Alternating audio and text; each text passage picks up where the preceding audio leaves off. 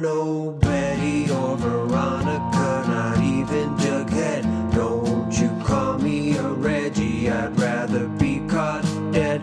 Just two friends who don't know who they wanna be. Let's see them figure it out on Archie and me.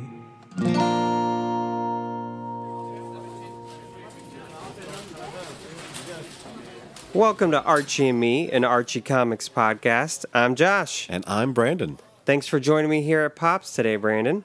Today, I am super excited to talk to you, Josh. We're talking about the month of Mayhem Archie comic one-shots that have been released all month. There's 3 of them in total. Chilling Adventures of Salem, #1, Fear of the Funhouse, #1, and Return of Chilling Adventures in Sorcery, #1. And we're going to talk about all 3. So, Brandon, how'd you enjoy the month of Mayhem? I like this idea of dedicating October to do these one-shot. They're not even all horror necessarily, but spooky, paranormal. Yeah, and I love that we're getting a lot of Archie comics this month, more so than some of the previous months. They're really going all out on the Archie horror, and I love it. And I know that you and I are both big fans of Halloween, so this was great. If you're going to do one-shots, I think Halloween is the perfect time to do it, or any holiday, really. Plus, they have a lot of characters to work with within the Archie horror universe, and so they have a lot of opportunities to tell these one-shots and these mini-stories and these short stories. So you got to see a lot of characters you don't usually read a lot of comics from.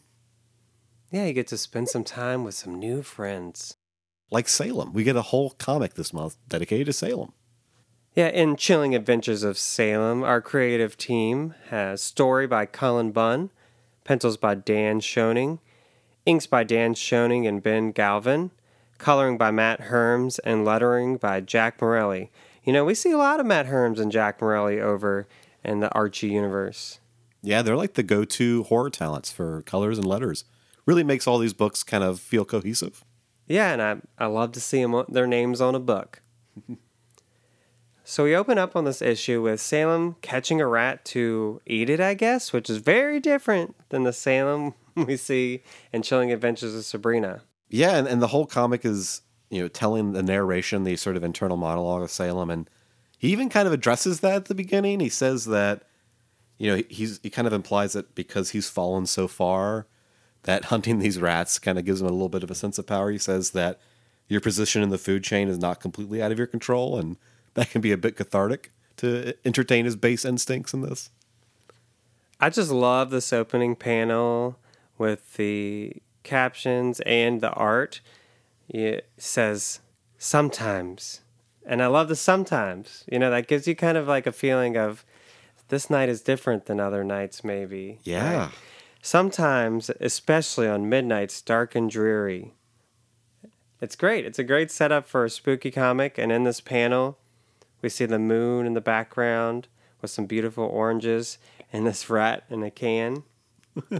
Poor rat, just squeaking. Okay, is it a rat or is it a mouse? I was having a hard time telling. What do you think? What's the difference between a mouse and a rat?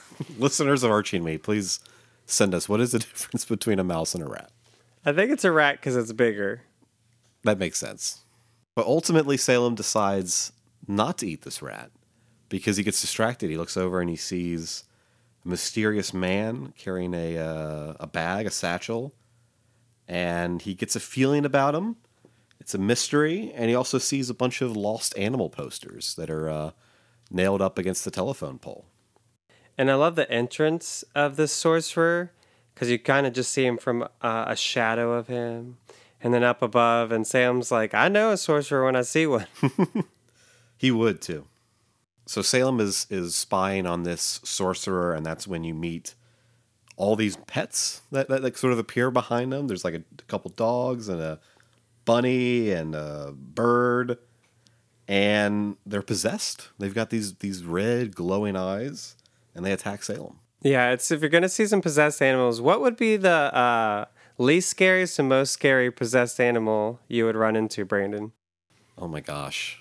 I think the bigger the animal, the scarier it'd be, right? The bigger the possessed animal, Okay. If I had to relinquish my answers to just pets, maybe just like a big, like, possessed Doberman or like pit bull. Okay, what about least scariest, if you saw? I think a possessed guinea pig would be kind of cute. Oh, like that little possessed guinea pig. Yeah, for me, I'm gonna go beyond pets. Like if I saw a possessed worm, I would not be scared. Well, what would be the signs that the worm is possessed? Like it just wiggles a bit harder than usual? Yeah, and then it like turns up and looks at you, question mark.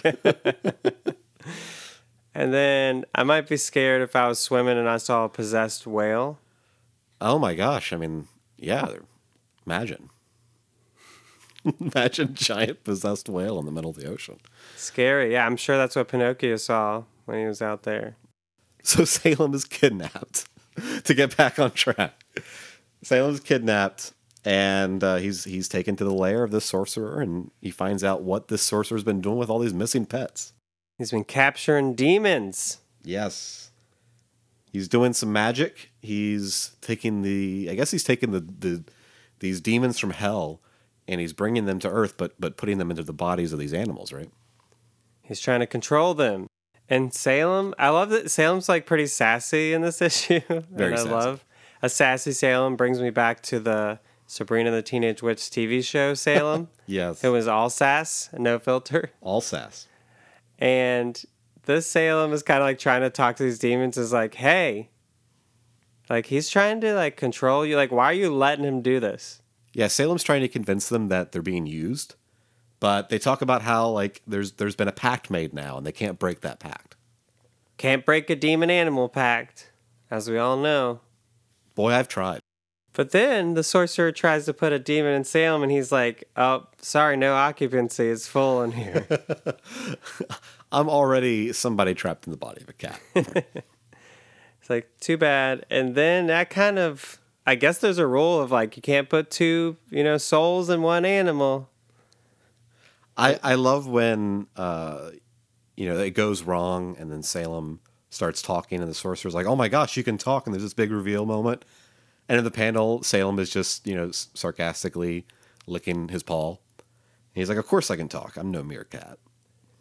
I remember as a kid, I was convinced, like, one day my animal's just going to start talking to me. Like, my cat's just going to start talking to me, and I'm going to be like, have to deal with that. How would you deal with it? Would you freak out? I mean, it depends on the personality of the cat. I would hate to discover that this whole time they were miserable. Oh my gosh, you went dark right away. They might be happy and be like, thanks for taking care of me. Well, that's the best case scenario. Then I would love it. Then I'd be like, yeah, another friend. Or even more of a friend. I can talk to you now. But also there's always that part where it's like, they're like, I just want you to know that you've been feeding me food I hate for the last 13 years. And you're like, oh no. I ate it begrudgingly. I wish I'd known. So at the end, there's this kind of dark moment where all the demons like escape out of the animals because they're like, oh, I don't want to live on as an animal, right? Yeah, I mean, it basically they choose death rather than to continue to be subjugated in the form of these animals. And it's kind of a gnarly scene. Yeah. The art is wonderful throughout this issue. I need to make sure I say that for sure. All the possessed animals are so scary. Like I didn't think I'd be scared of a possessed parrot or I guess. Or a turtle. Well, then you see like the skeleton bones of like the parrot and everything on the floor after the climax of the story and the fire and all these demons leaving the bodies of these animals. It's so well rendered. And I love the panels of like Salem looking down menacingly with like the light of the fire shining up against his face. So well done. He's not like, this isn't the first house I've been outside that was on fire. And you kind of have a nice return to the beginning beat where he sees a rat. He sees the rat, and this time it implies he's not going to let it go this time. He's not going to get distracted. Guess what? We answered our question. Is it a mouse or a rat? Oh, it's a rat. Wow, that was an emotional roller coaster. We did it. I would love to see Cullen Bunn return to the horror universe. I know you did Blossom 666, which we should cover at some point when we do a Blossoms month. That'd be great. And Cullen Bunn's really good at horror stuff. I've liked a lot of his comics, and I think he's well suited for anti-heroes, sort of villains, and horror books. So loved his run on Magneto. It was so good. So good, definitely. And that was Gabriel Walta, right, on the art? Yeah, really well done. Beautiful. So we go from Chilling Adventures of Salem to Fear the Funhouse, which is a big shift in tone. And Yeah, and it's a tonal shift, and also, instead of just one big story, we get 3 short stories in this one. this book is geared more towards kid, and it's a lot of fun. Let me go ahead and knock out the credits here. The first story is Snack Attack by Nicole Estelle, Lisette Carrera. We have Suburban Legend, story by Michael Northrop, line art by Diana Camero. Whatever Happened to Dilton, story by Magdalene Visaggio, and line art by Ryan Caskey. And guess what? Surprise, surprise. Colors by Matt Herms and lettering by Jack Morelli. We should also mention that Magdalene Visaggio from Richmond, Virginia, which is where you and I both live and are recording this podcast right now. Ooh, connection. Little hometown connection there. Yeah, like you said, this one's geared more towards kids, sort of more of an all ages book. And the art style, therefore, at least for most of this issue, is very playful, a little bit more cartoony than the Salem issue. And the stories are really fun. I enjoyed this quite a bit. And like we've said in other episodes, it's so cool that you can adapt Archie to so many different art styles, and it doesn't lose that feel of being an Archie book. Yes, definitely. And I love the framing of a campfire spooky story time. Yes, everybody's sharing their own version of a spooky story, trying to scare everybody else the most. And So Jughead came prepared with some campfire snacks. Yes, he did. Although he may get through them all by himself. In this first story, we meet a couple at the classic makeout point. Lover's Lane, makeout point. It's Wilbur and Lori, and they get a text from their friend Linda. And these are all proto-Archie characters. Like, I assume this is a reference to Wilbur Wilkin, who came out before Archie by a few months. Yeah, and the personalities of these characters of Lori and Linda, you definitely feel like Veronica and Betty. Oh yeah, Linda is definitely Veronica. I love a good hook for a hand story. It's such a classic. And I was doing a little research into it, and it seems to go back to the 1950s. And it gained a lot of attention when they printed a letter about it in Dear Abby. And I'm just thinking about, like, do we have... I guess YouTube and TikTok and things like that are like the Dear Abby of today. Yeah, I can see that. Did you ever watch the show growing up where it was... I can't remember the name of it, but you were presented with 3 stories and you had to guess which one of these stories was true and which 2 were the urban legends by the end of the episode? Did you ever watch that? No, I don't know what that is. Never seen that. Oh, is it with the guy from Star Trek? Yeah, and then it birthed the meme where it's him, like, oh, what is it? It's a video of just him. People are yelling at us right now. All right, so we've done our research, and if you have any complaints, please lodge them to Brandon Clarkson. Separate from our Archie account, go straight to Brandon Clarkson. The video I'm thinking of is the Jonathan Frakes tells you you're wrong for 47 seconds, when it's just a compilation of all the times he revealed that a story was untrue. Anyway, it was beyond belief. Fact or Fiction was the show, and anyway, there was a hook-handed and made escape episode that I remember from my childhood. So I swear there was a reason for that rant. Seems like your childhood is a little foggy. It is very foggy, my childhood. Yeah, it was way too much sugar and cereal and The cereal made me forget. Yeah, Mountain Dew made me forget. Yeah, but what a great framing device for a short story. We already get the context of hook for hand. Maybe if a kid reads this, it might be their first. Yeah. Character with a hook for a hand. And it does something that surprised me. It did a little twist on the trope where Archie and Lori are like, oh, we think... You mean Wilbur and Lori. Yes, Wilbur and Lori. And they come to the conclusion that Linda must have mistyped. Like, she can't possibly mean what she said, what we think she meant. Yeah, they're like going to check. They're like, we better go check on her. And then in the middle of the drive, they're like, never mind, let's go get a milkshake instead. Yeah, she probably was like, it probably isn't what we think it is. And then it cuts to Linda scared in her room with like the hook-handed man trying to get in through her window. A little tap, tap, tap on the window. And she's sending the real text where she's like, help, there's a man with a hook for a hand. That was a fun one. I like that. And then just slurping on the milkshake at the end. Classic Archie, milkshake. How many milkshakes have appeared in Archie comics? What's your guess? I'm going to say at least one. Okay. All right, Brandon. In the next story, Suburban Legend, we get, again, another classic horror trope of Archie's telling the story and they hear a noise and then they hear noises in real life. Yeah. And then a real supposed monster appears, but it ends up being innocent. A lot of monsters are innocent until you got to get to know them a little better, That's true. One thing I really enjoyed about this story is the art. I would love to see a longer, like a graphic novel, Archie graphic novel, self-contained story with this artist. So fun and so playful. I loved it. And I really love when they get surprised and someone's coming back from the latrine. Jughead's first thought is, save the s'mores. Yeah, they see the silhouette in the darkness and they're really scared. And it turns out it's just Moose coming back from the bathroom.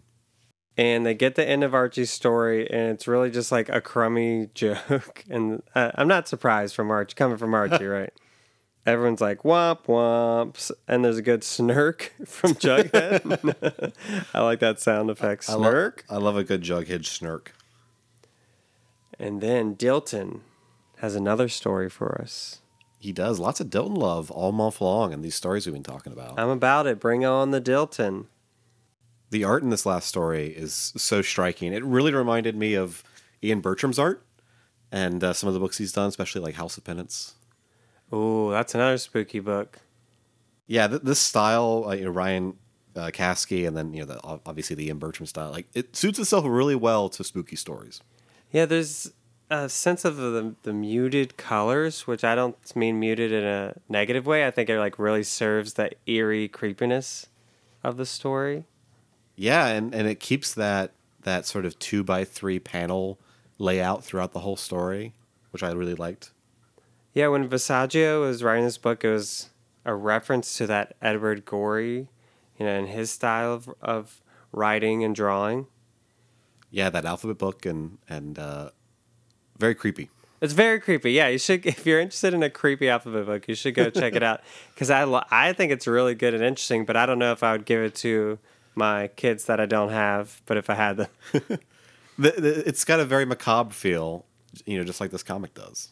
This final story. Now, Dilton, he gets a little obsessive in this story.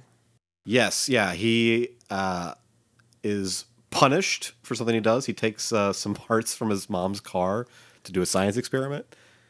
Let Dilton be Dilton. Let Dilton be Dilton. And he's punished. He has to clean out the garage, right? And he finds an old computer that he didn't know about. Takes it upstairs, plugs it in, and a game loads on the computer, and it's called Artemis. And immediately, the spooky vibes come in. He becomes transfixed on this game. Yeah, he gets a little obsessive and starts to see it in real life. You get the sense that this game is kind of haunting him. And at one point, he decides that he wants to look up to see if there's any other weird stories about how this game has affected people. And he goes to visit a few folks who have supposedly played the game, and then weird things happen.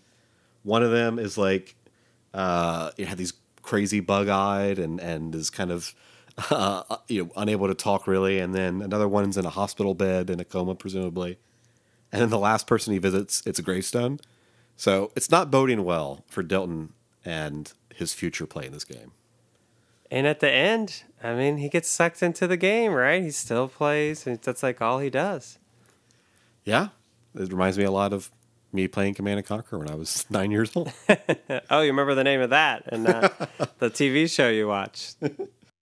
And Magdalene Visaggio does this really interesting thing where she tells the entire story through rhyming lines. So, every piece of prose on every panel is a rhyme.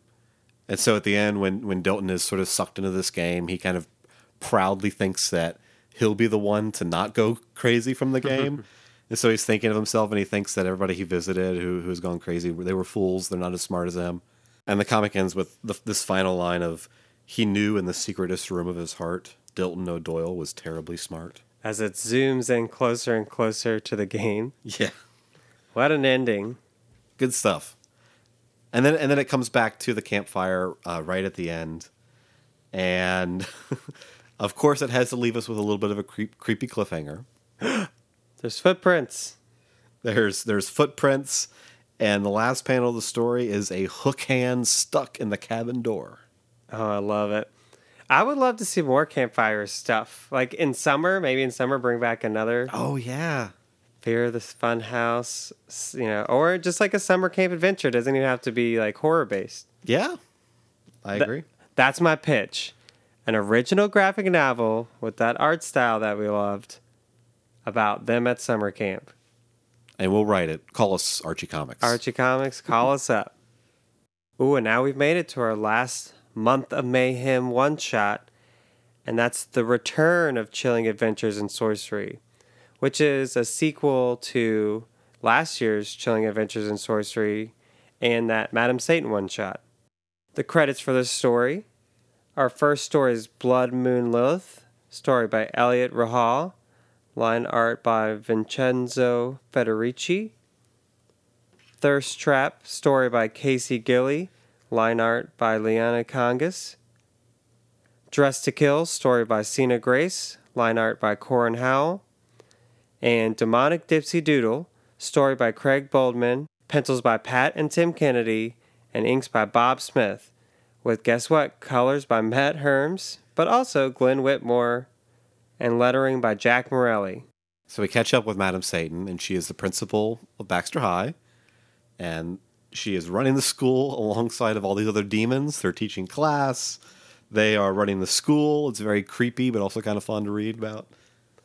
Yeah, it kind of like we talked about when we talked about Chilling Adventures of Sabrina. I'm like, why do these Satanists need all this structure? Like, they need school structure. Like, I wonder what their cafeteria and lunches are like. Oh, there's one panel, right, that shows it, and it looks pretty gross. Ooh. But this is used kind of as a framing device for some of the other stories. The first one being Dress to Kill, which is a Veronica story where she buys a dress from a shop that may be haunted. The dress may be influence her to do some horrible, horrible things. Yeah, we have Archie running into Sabrina, and he's like, some horrible things have happened. And the story unfolds. Yeah, she's like, Archie, slow down. Well, what's going on? And it cuts to a panel of Veronica just murdering somebody. I love this idea of Veronica going vintage shopping, and the clothes she finds kind of drive her mad, do you think? Well, that's the question mark, right? So she buys this dress, and she starts doing horrible things. And she starts murdering people. And taking their body parts and organs. Yeah, taking their body parts and organs. The same thrift shop where she buys the dress, she sees this heirloom necklace that she really wants, and she wants to buy it, and the shopkeeper's like, no, it's priceless. Like, I won't take money for it. And so Veronica... What do you assume? You assume, well, I guess you need a sacrifice. Yep. So Veronica just assumes that she's got to pay for this necklace and body parts. Cut to her murdering Jughead while he's eating a burger. Which really bugged me. I know, right? I mean, it was a really great panel, but I'm just always like, Jughead, no! And then it shows Veronica holding Jughead's organs, saying, this will be a perfect exchange. Just what every antique store owner wants. Then, of course, Archie and Sabrina go to the store to try to figure out what's going on. And we meet the shopkeeper again, and the shopkeeper is maybe the most irresponsible shopkeeper in the history of retail, because she basically is like, she's like, when I said it was priceless and I wouldn't accept cash, I meant, maybe like her dad investing in my line of salt rock lamps, but all I've been getting is Veronica sending me these organs in jars. And she keeps them. She keeps them behind this curtain. And what I just noticed looking at this panel, you have two panels where you have organs of Jughead and body parts of Dilton and Moose and Betty. But if you look below, there's a whole nother shelf that you can't see. And she did not call the police. She kept them and collected them. I think she's complicit. Oh, 100%. And I'm glad you mentioned the panel with the jars, because I have a question for you, Josh. I'm ready. Okay. We've got Dilton's brain. Looks like she took Betty's heart. Please tell me, What is in that moose jar? What body part is that, Josh? That's his bicep. Is that his bicep? Yeah, he's so strong. She took like the shoulder bicep muscle part. Okay, all right. 'Cause I for the life of me could not figure out what that was, and I just wanted to hear you say what it was because I could not figure it out. He's real strong. Okay. She took parts that were like what represents him. For example, Betty's heart, Tilton's brain, Moose's muscles, and Jughead's stomach. Jughead's stomach. Then you get this great ending panel where she's looking in the mirror and she's like, now I just need the perfect purse. With that creepy smile on her face. Well, yeah. And it ends with that question of like, is she really influenced by this dress or did she just do it on her own? Yeah. I mean, we won't know, I guess, unless we get a sequel. If she murdered Archie, what body part would she take? His red hair. So she in the sequel, you want her to scalp Archie, is what you're saying? Yeah, she would take his hair. Okay. All right. Yeah, and just put it on the shelf. What do you think? His freckles? Oh, okay. I don't know why the idea of scalping is creepier to me than like ripping out somebody's stomach. Yeah, it is creepy for sure. All of this is pretty creepy. We open up on Shrill Priston in the thirst trap with the classic texting in bed, you up. And then this person's like, yeah, it's still early. And this person is asking for some thirst traps. Oh, yeah. Well, she's talking to Tony. And Tony's got game. Tony's like, started following you. You're really photogenic, smiley face. Is it creepy if I ask you to send me something to dream about? And then Shrill's like, of course I'm not put together right. Shrill's like, of course I'm not. So she goes and she takes a shower. She puts on some makeup. She puts on some clothes. And she's ready to take some selfies to send to Tony. She then starts taking a bunch of pictures. And it gets really hot in there. And she says, boiling. It's boiling in here. She drinks a bunch of water. Tony is waiting and waiting, has fallen asleep. And Shrill keeps taking these pictures. She can't stop taking selfies. And she can't stop drinking water. And we get these panels of her getting like more dried up and shriveled looking. By the end, she's taken and sent like 86 selfies, and it's completely drained her of life. And she's basically a skeleton on the floor. Yeah, and I love that, and throughout these 86 texts, they start out like fine. They're like, oh, look at these great pictures. And then she still sends like these zombie looking texts.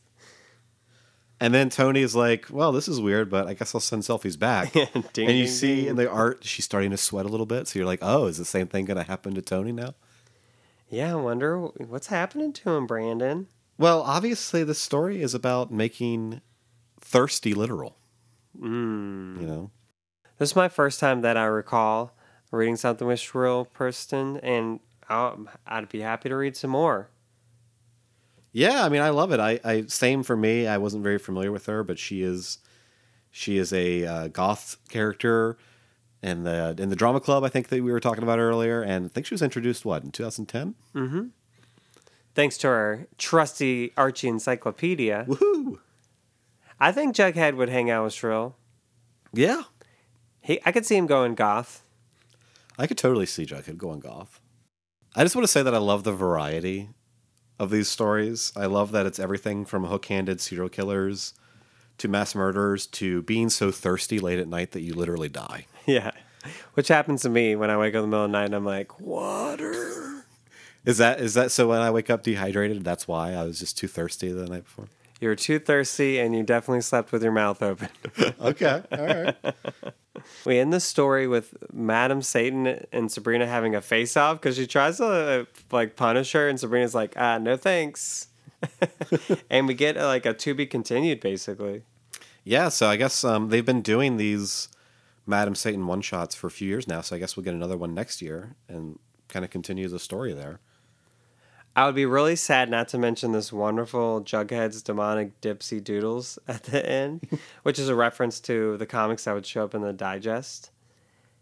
And you get Jughead painting this picture of his demonic custodian.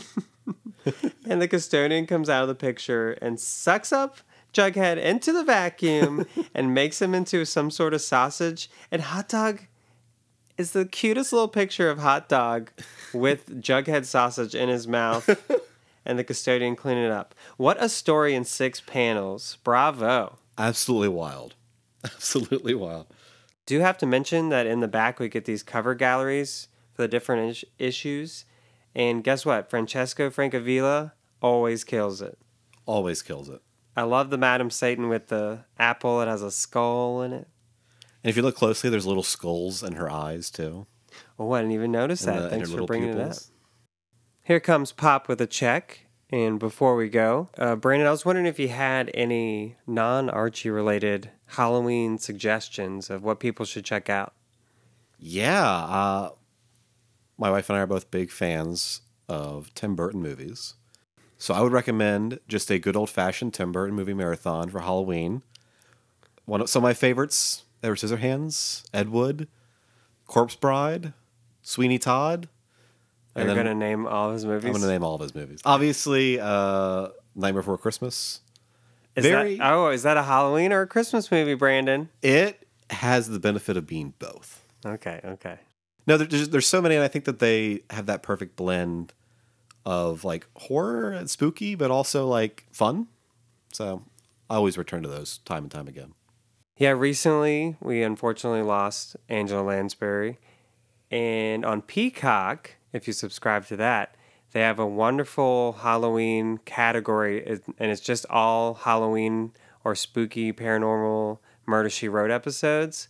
And I would just go check that out and just put them on and let it fly.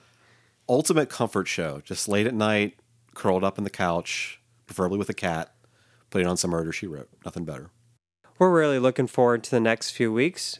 Next week we'll be reading some classic fall Archie stories. And then we'll be getting to some bite-sized Archie. And as always, if you enjoy this podcast, please leave a rating or review and subscribe wherever you listen to podcasts. You can also follow Archie and me on Twitter, Instagram, and Facebook. And we will see you next week. Bye. I'm no Betty or Veronica, not even Jughead. Don't you call me a Reggie, I'd rather be caught dead. Just two friends who don't know who they wanna be. Let's see them figure it out on Archie and